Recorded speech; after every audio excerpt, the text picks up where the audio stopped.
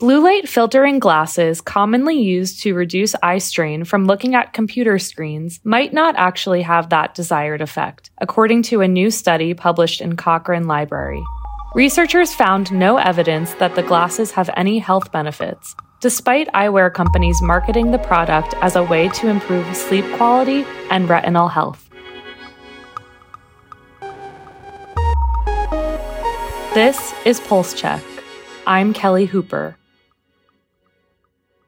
With the fall season approaching, vaccine manufacturer Moderna said its updated COVID shot showed a significant boost in neutralizing antibodies against 2 variants circulating in the U.S. The company said its preliminary clinical trial data, which it has submitted to the FDA but not released publicly, suggests the formulation may effectively target the 2 variants during the upcoming vaccination season. Just weeks ahead of the September 1st deadline for CMS to name the first 10 drugs selected for Medicare drug price negotiations, 2 of the drug makers challenging the Biden administration's negotiation authority have filed motions for summary judgment. Bristol Myers Squibb and Johnson & Johnson-owned Janssen argue the program violates their constitutional rights by taking away their private property in the form of at least 2 branded drugs for public use without providing just compensation. They also argue the program will chill industry research and development investment for new cures. And while new pharmaceutical options for weight loss show promise, bariatric surgery remains an important and potentially effective treatment for obesity that could see greater demand as more patients find success with medication and become candidates for surgery. Politico healthcare reporter Daniel Payne explains. Hey, Kelly, thanks for having me. So, new ways of treating weight loss, specifically through obesity drugs, have been in the news a lot recently, largely for their promising results in trials. So, what does this mean for the future of obesity care? Certainly, this has been big news, not just in the world of clinicians who treat obesity and not just in the world of clinicians who treat obesity, but also just in the news of Americans and people around the world. And while there's sort of been this sense that maybe it would completely revolutionize care, the clinicians I talked to said that while it is a big step forward, that these results are really promising, it really is another tool added to the toolbox. It's not necessarily a replacement for sort of the gold standard of treatment that we have right now. Given sort of the recent surge in popularity of these drugs, and bariatric surgery has long been a way to treat obesity, so I'm curious how those 2 things are working in unison and sort of what the state of obesity care is in the U.S. right now. Certainly. So, like you said, bariatric surgery has been used for some time, and it's sort of the gold standard in a lot of ways for a lot of patients that fall into a certain body mass index category and need to lose a certain amount of weight as determined by conversations with their physician.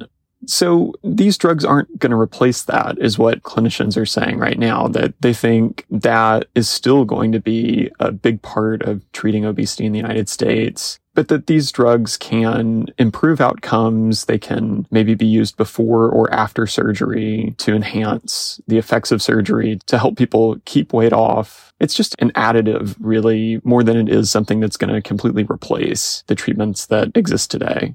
I'm curious, of the clinicians you spoke to, what are some of the reasons that they said bariatric surgery will not replace these drugs and is likely to remain a key part of treatment for obesity in the U.S.?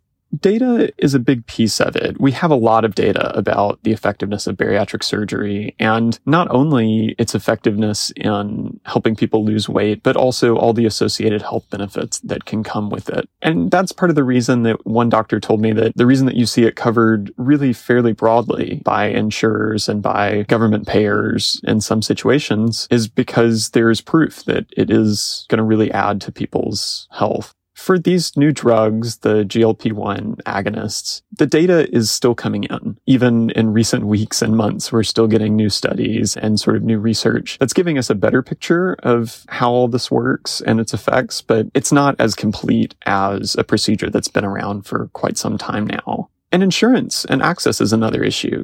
There's some of these drugs are used for other types of treatment, like diabetes treatment, and it's hard to find them in some areas. They're very, very expensive, particularly for people who don't have insurance coverage. So it's just harder to find at this point. It's not like this is a complete replacement for the procedures that exist at this moment. And interestingly enough, some researchers and doctors were telling me that they think that these drugs and the conversation around them could actually lead to more bariatric surgeries. That's interesting. What did they say was the reason behind that? Because my immediate thought would be that the rising popularity of these drugs would actually lead to less bariatric surgery because the drugs might seem like an easier answer. So what was some of the reasoning behind this potentially leading to an increase in those surgeries? This is something that really kind of surprised me as well. And I asked a lot of folks about and sort of followed up to make sure I was understanding. But the idea is that a lot of people who qualify for bariatric surgery today are not getting it. It's not necessarily something that people are thinking about very much or that they're talking with their providers about. But with all this conversation about these drugs, and particularly if they get more widespread approval and payers' approval, and there's a lot more marketing going on around them, and just more conversation in general, some doctors expect a lot more patients to come in and say, I've been hearing about this, and I would like to think about what medical approaches are available for me to lose this weight. And so when patients are talking with their doctors about what options are available, these doctors are saying that they think talking through the different options and what might be good for one patient may not be good for another, that we may see an overall rise in the number of bariatric surgery cases. And this is all in the backdrop of a lot of regulators, lawmakers, insurance companies, and payers thinking about utilization, how much patients are looking for medical care to address obesity. Well, thank you so much, Daniel, for explaining that. It'll definitely be interesting to watch how these drugs sort of change the landscape of care for obesity treatment. Thanks so much for being here. Thank you so much. I appreciate it. And that's our show. Our music is by the mysterious Breakmaster Cylinder. Afra Abdullah is our producer. Annie Reese is our senior producer. Our healthcare team editors are Eli Reyes, Dan Goldberg, Barbara Van Tyne, Beth Belton, and Sean Zeller. I'm Kelly Hooper. Subscribe and follow Pulse Check for a new episode every day. And subscribe to our newsletters where you can read this reporting: Pulse, Future Pulse, and Prescription Pulse. Thanks for listening.